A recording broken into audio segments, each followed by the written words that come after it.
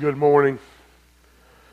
As you can see that we are highly affected this morning by a lot of illness in the church. There's a lot of people that are out sick, a sack full. And here's the deal. There's a lot going around, so I promise you it will not hurt our feelings. If you're sick, that if you need to stay at home. I say that because I was telling this morning in our Sunday school catechism class that if you remember, when we first moved here in 2019, I got sick on a Saturday, and I felt really bad. And I prayed, and I said, God, just give me the strength to get through this day and to be able to preach the next morning. Well, if you remember, I stood up here and preached, and I ended up having the flu, and I took half the church out. So I pray that if you're feeling ill, as you can see, the church is empty in a lot of spots. We have a lot of sickness. So look, if you're sick, we understand. Let us know how we can pray for you. But please be safe. And let's pray for those that are out today. There are a lot. We were counting this morning before church, like 10 families that are affected by illness in some way, shape, form, or fashion. So let's pray for them, please. But I thank you so much for being here today, for joining us online. It is good to be back, and thank you, Justin, for filling in for me last week as we were able to spend some time with our grandson, granddaughter, and our kids in Pennsylvania. I wanted to conclude our series in the book of Jonah, and next week we'll begin our Christmas series. But I wanted to close out with something I think that a lot of us have done, and it is a very dangerous thing. And that's be angry with God. I can tell you that I have been angry with God, and to be quite honest, I'm sure that each one of you have. But it is a very dangerous thing. Because He is the Creator, the Sustainer. He is righteous. We are not. And what we will look at this morning in the final chapter is a prophet who was mad at God. If you have your Bibles, I ask that you turn with me to Jonah chapter 4, and I ask that you stand with me as we read the Word. Jonah chapter 4, as we read the Word. But it greatly displeased Jonah, and he became angry. He prayed to the Lord and said, "Please, Lord, was this not what I said while I was still in my own country? Therefore, in order to forestall this, I fled to Tarshish. For I knew that you are a gracious and compassionate God, slow to anger and abundant in loving kindness, and one who relents concerning calamity. Therefore now, O Lord, please take my life from me, for death is better to me than life." The Lord said, "Do you have good reason to be angry?" Then Jonah went out from the city and sat east of it. There he made a shelter for himself and sat under it, the shade, until he could see what would happen to the city. So the Lord God appointed a plant, and it grew up over Jonah to shade over his head and deliver him from his discomfort. And Jonah was extremely happy about the plant. But God appointed a worm when dawn came the next day and attacked the plant, and it withered. When the sun came up, God appointed a scorching east wind. And the sun beat down on Jonah's head, so that he became faint and begged with all his soul to die, saying, "Death is better to me than life." Then God said to Jonah, "Do you have good reason to be angry with the plant?" And he said, "I have good reason to be angry, even to death." Then the Lord said, "You have compassion on the plant for which you did not work, and which you did not cause to grow, which came up overnight and perished overnight. Should I not have compassion on Nineveh, the great city in which there are more than 120,000 persons who do not know the difference between their right and their left hand, as well as many animals?" Let us pray. Dear Heavenly Father, we thank you for this day. We thank you for your word. God, may we grow and see that, Lord, you are a God that's in control. You are the true, holy, living God in charge of all things. Lord, open our hearts and our minds, not only to have compassion for others, but Lord, light in us a fire to evangelize, to tell the good news of your Son, Jesus Christ. And all God's people said, you may be seated. Now, I named this story, a bad attitude, and a burnt head, or this sermon.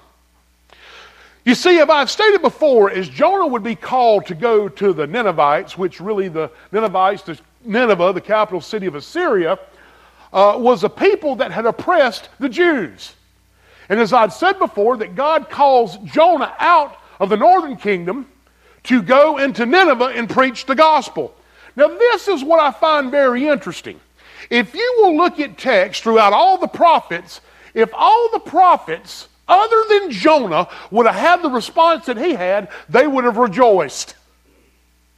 Have you ever thought about that? Take Jeremiah, for instance. This man who would preach and he would lament over his people.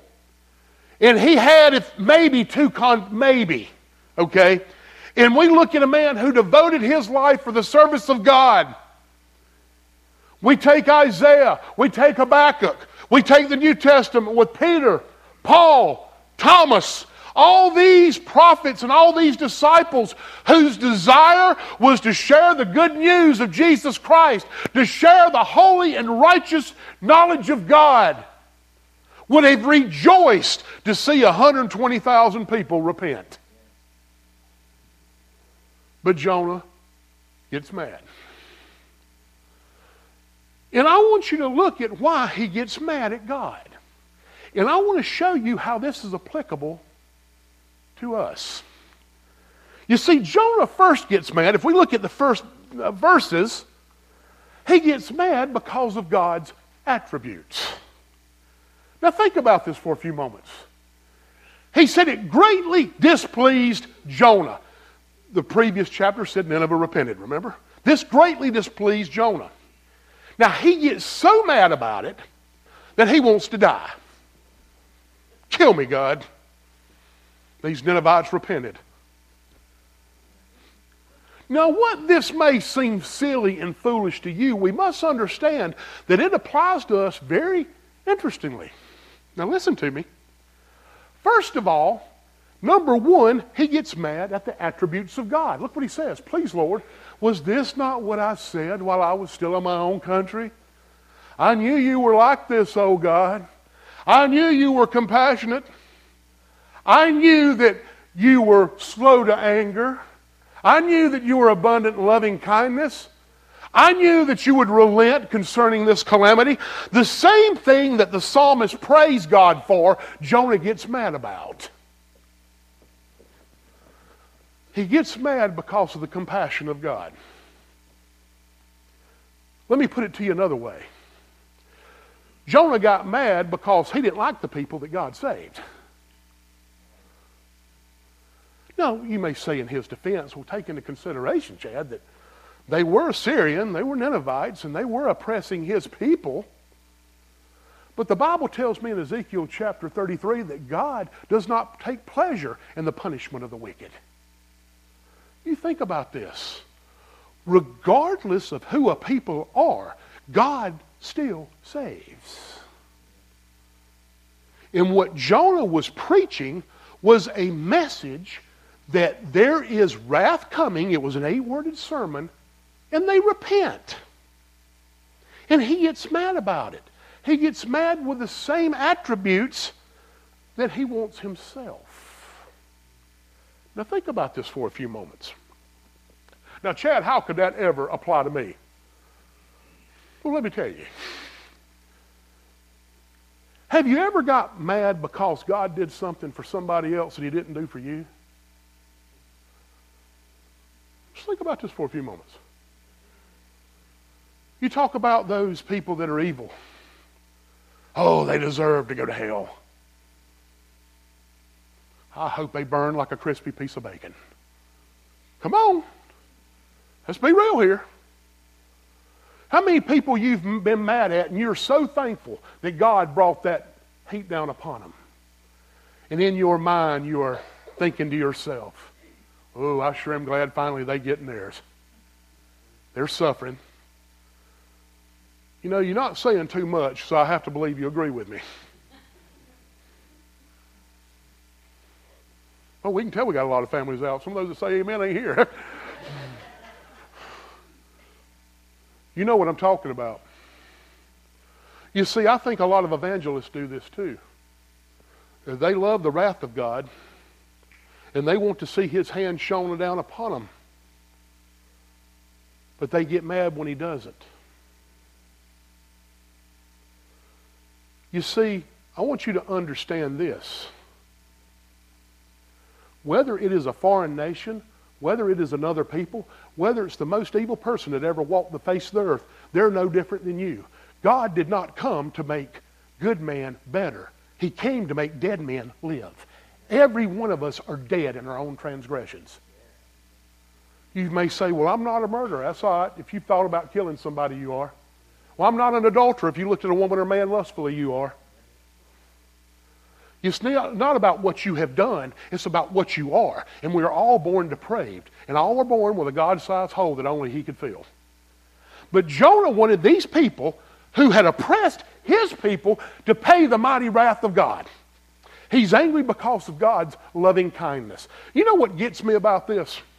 If you think about this with Jonah, here this missionary is that is mad about the attributes of God. He's mad about God's loving kindness. He said, I knew that you would do this. You know what he's telling God?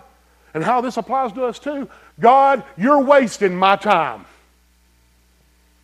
Why should I go? Why should I go share the good news? I know that you're going to say that you're going to say. If I don't do it, somebody else will. God, I don't understand. You're merciful. You're kind. Somebody else will do it. God has never called a single human being to be idle. And don't ever forget that. And the same God that we praise for His love and kind and mercy that saved us can save anyone. Amen? So he's mad about the attributes of God, the loving kindness of God. But let's look a little further. He's also angry, number 2, because he didn't get his way. Now this is one of my favorite here. Have you ever gone to the store and seen that child that some parent has that don't get the toy that they want? And they begin to pitch a little fit. And they begin to have that tantrum. Man, I tell you what, Tiffany and I went to Lowe's. It's been many years ago, and we were there, and this kid was showing out. And I'm over there looking at plumbing items, standing with my wife, minding my own business, and this child walks up to me and kicks me right in the shin. For no reason. Just something to do. He wasn't behaving there, and his dad said, don't do that. I said, buddy, I thought to myself, let me have him for about an hour. But I didn't say nothing. But anyway, he would throw himself on the ground. He would throw things off the shelf. And he had a little temper tantrum because he didn't get what he wanted. So not only did he throw a temper tantrum, he went and kicked a complete stranger in the shin. You see, this is what Jonah's having, a temper tantrum. Because the Bible says, look what it says. This is beautiful. He says, I know you're slow to anger. Therefore, Lord, take my life. I'm mad. And God says, do you have good reason to be angry? Are you really angry because I'm showing mercy to these people? But look what it says. Then Jonah went out from the city and sat east of it. There he made a shelter for himself and sat under the shade until he could see what would happen to the city. Think about this. This man wants so much wrath to come upon these people, he wants himself a ringside seat to see it. Have you ever thought about that? Every one of us at times want to have a ringside seat to see somebody else in their misery when they've done you wrong.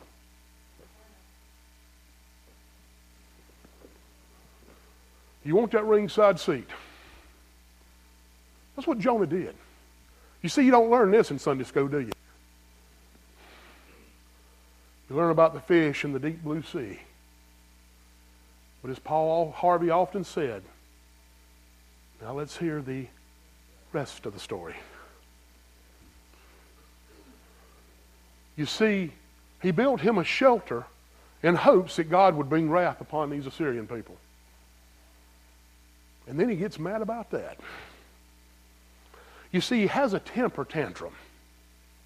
He has that poochy lip syndrome because he wants His way and His way alone. You know what it reminds me of? When I was a kid, there used to be what was called the Bugs Bunny Roadrunner show. I could not help but think of this example when I was thinking of the story. Remember the little guy that wore the Roman helmet and the Converse? Marvin the Martian. Marvin the Martian. He said, "You make me angry, angry indeed. I'm going to disintegrate you with my X1 modulator." Remember him? "You make me angry, angry indeed." And his little gun, he'd shoot people with it. I couldn't help but think about that. And you say, "Well, Chad, that's silly." No, that's exactly what it is. It's silly. Because how many times do we get mad at God because we didn't get our way? You ever thought about that? You know, I sometimes have struggled with that.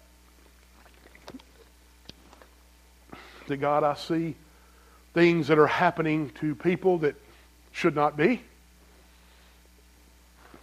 Why does it seem they always trip in the muddy? Oh, you know you said it. Why does it seem that they always get all the good things? They get all the materialistic things. Seems like nobody's ever sick. Everything always goes their way. God, I'm ready for that, as I said Wednesday night, for that guy that I used to talk with. Want that linebacker to come and just nail them upside the head. They deserve it, don't they? When, oh God, is it going to be their time?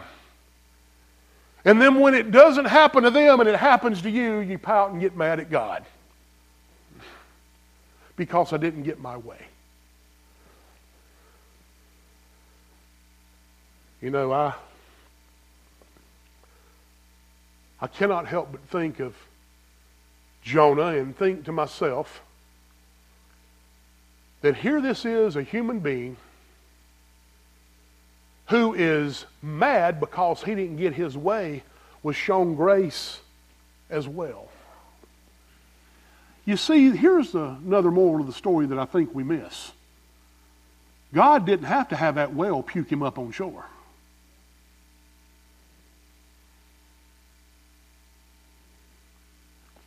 He could have drowned and died.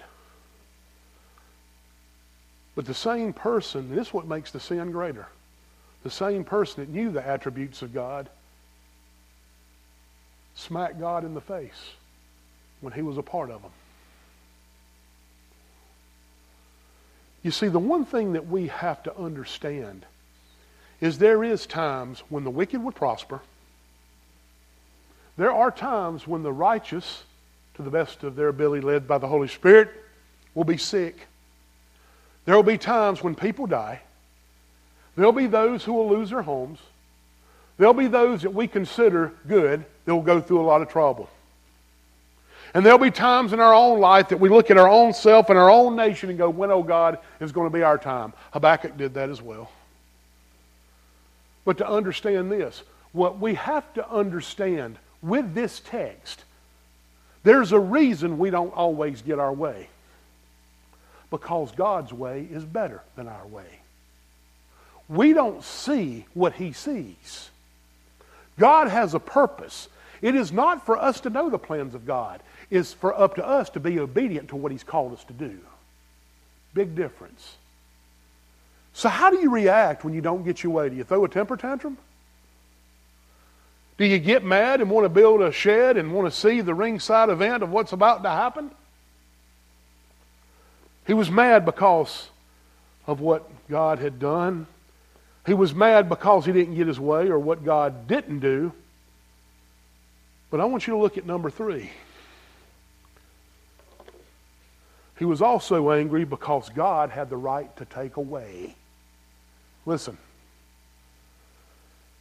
The Bible says that when he went out from the city and made shade over it, so the Lord appointed a plant and it grew up over Jonah to be shade over his head, to deliver him from his discomfort. And Jonah was extremely happy about the plant. Okay? But God appointed a worm when dawn came the next day and attacked it, and the plant, and it withered. And when the sun came up, God appointed a scorching east wind. And the sun beat down on Jonah's head so that he became faint and begged with all of his soul, saying, "Death is better to me and life, and God said, do you have a good reason to be angry about the plant? This is twice he has his little temper tantrum and wants to die. You see, he got mad of what God had taken away. But this is what I want you to understand. God will remove things from our life for a purpose. The purpose he removed it from Jonah was to tell him this, and I want everybody to listen to this very carefully, that the God, being God of who he is, has the right to give and he has the right to take away as he so pleases. Period. He that giveth in an instant can taketh away. You say, well, Chad, that's not right. Why does he deserve that right? Does Jonah have a right to be upset? Well, let me tell you about a man named Job. That he lost everything that he had. And God in chapters 39 would say, who are you that darkens my counsel without knowledge? Are you the one that makes the seas come this forward and tells them to go back? Are you the one that causes the sun to rise and the sun to set? You see, the problem that we have is when we want God to do things our way, and essentially what we're saying is we want to be God. That's essentially what you're doing. I want to be God. I want things my way. Here this plant is, God. What gives you the right to take it away? And God tells him, I'm the one that planted it. And I have a right to destroy it. Now look what he says. Now this is very beautiful here. Look. He wants to now he wants to die. Now think about this. And again, we haven't learned this in Sunday school. And this is something that you've got to ponder and think about. Do you ever remember reading that this man is so mad because these people repented, he's so mad that he's in the sun, that he wants to die? How much bitterness can you have in your heart that you wish God would bring wrath upon somebody and you don't rejoice when they get saved? Luke 15 tells me a very interesting story. He will start off with a parable of the sheep, then the parable of the coin, and how angels rejoice when one person comes into repentance. You see, if you really look at this scripture, I'm going to tell you why he is called the prodigal prophet. Okay? Yes, he went back and did what God told him to do, but I want you to think about this. You see, the story of the prodigal son is a beautiful story about this young man who wanted his way and he wanted it now. He wanted his inheritance. So he leaves. His father says, okay, here's your money, go. He takes the money and goes. He squanders his money on everything that this world could probably fill him, and he was never satisfied. He ends up feeding pigs and eating with them. And he says, you know, I'd be better if I went and just eat the servants' food. So he goes back. And I shared this a couple of weeks ago, but his father runs to meet him. Now listen. And there again, he would have had to pull up his tunic and run to him, exposing his legs. It's a different story for a different day, but listen. His father had compassion upon him. Because once what was lost, listen, is now found. What was once dead now lives. But here's not the rest of the story. You see, the Bible tells me that he had a brother. And his brother gets mad because the father is treating this one that was dead really well and prepares a banquet for him. And the brother gets mad. Now listen, who does this sound like? Wait a minute. I've been here with you, Father, this whole time. And yet, excuse me, we're preparing a feast for this one. What is up with that? Father said, you've always been with me. But we have one that was gone. And now he's back. Angels rejoice over one soul that comes to repentance. Not only was one soul saved, 120,000 people. That's worth rejoicing, people. But in his heart, he was so bitter that he was mad because the wrath of God did not come down. Let me tell you another moral of this story. The same wrath that the Ninevites should have got in his eyes, he should have got as well, and so should we. There's none of us righteous, no, not one. But yet God is compassionate. Now listen.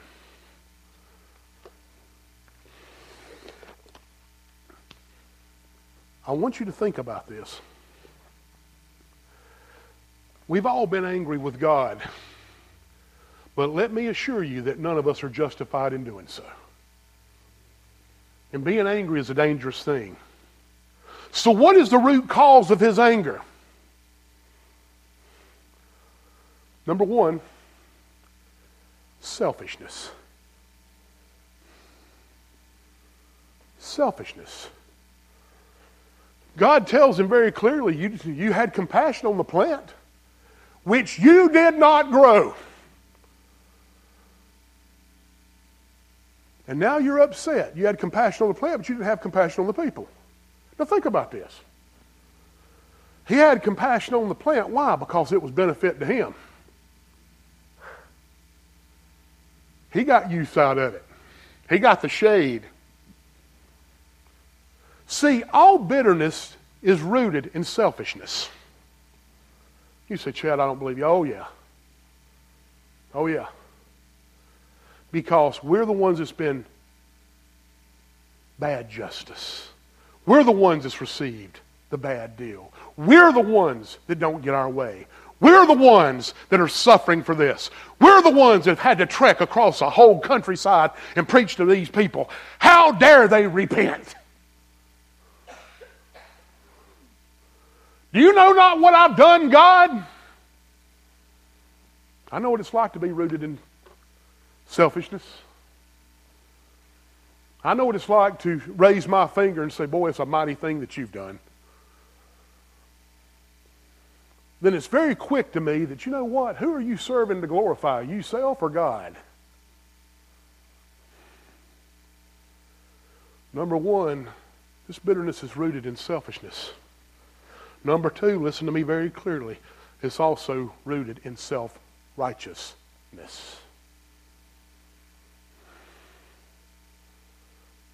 Here's what kills me. This is a book about evangelism.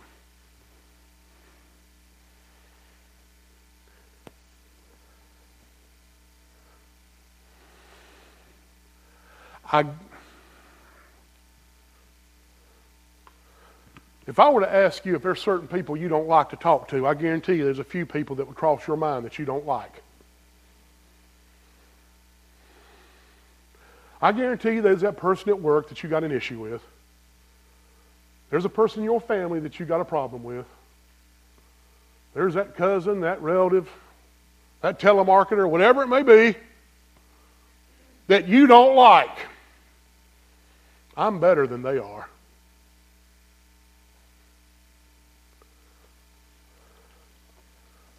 I've shared this illustration several times. I think it's applicable to share it again until I get a new one. I won't have anyone to say, but anyway. I was a lost man at this time, and I used to help the church that we attended many years ago. They did a thing like a car wash and an oil for moms or whatever it was. Of course, to be quite honest with you, I went because Tiffany made me. I don't lie to you. Which, that's a side note. When Christ changes you, you want to change. Amen? Okay. And what happened was there was this lady there that was always better than everybody else. She'd only speak to people that was in her circle of friends. The rest of the world didn't matter. And there was a family that came that they struggled. They were real poor. But they served the church more than anybody. So let me tell you something. They were the richest people there. And I'll never forget them coming up and that woman standing. I was lost, okay? And it still makes an impression on me 25 years later. that she's standing there and she goes, oh, here they come. They had to pull out, them nasty people. Can't believe it here. They have to pull up. Oh, my, they just get on my nerves so bad. And when they walked up, she said, hey, how y'all doing? It's so good to see you. I was lost. And I told my wife, it might be good that I leave this place. Let me tell you something. Listen to me good. Never eye on me.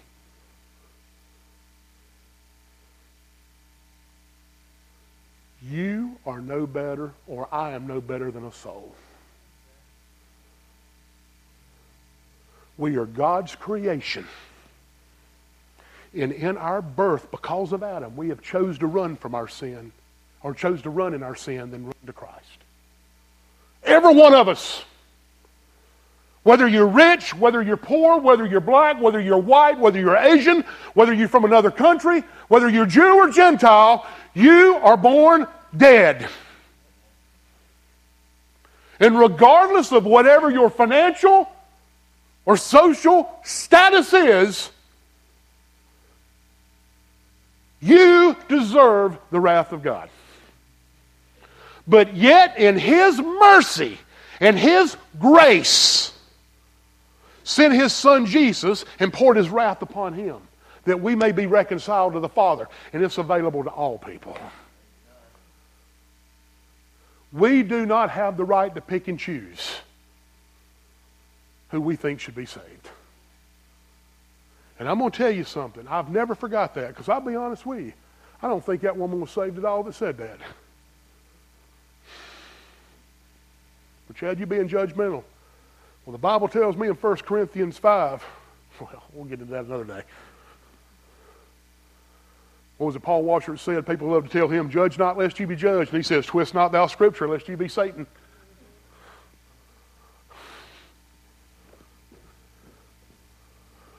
That family was created in the same image of God as the rest of us were.